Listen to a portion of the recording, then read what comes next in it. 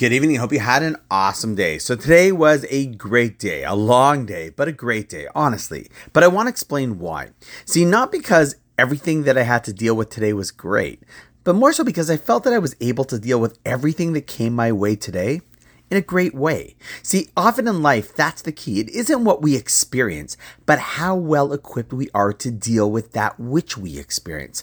The more I thought about it, the more I thought that maybe we can compare it to when a person goes to the chiropractor to, let's say, realign their back. See, in essence, the back is able to carry a lot with ease.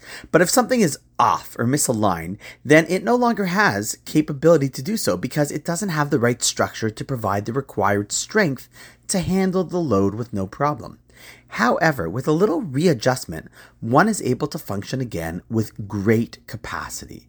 And so too with the challenges of life. See, if one is in a healthy emotional state, they have the ability to look at and approach challenges with strength and competence. However, often forces of life and pressures and burnout or a myriad of other reasons cause a person to not be in an aligned state, and thus life's challenges can overwhelm them. However, that doesn't mean that the person's weak.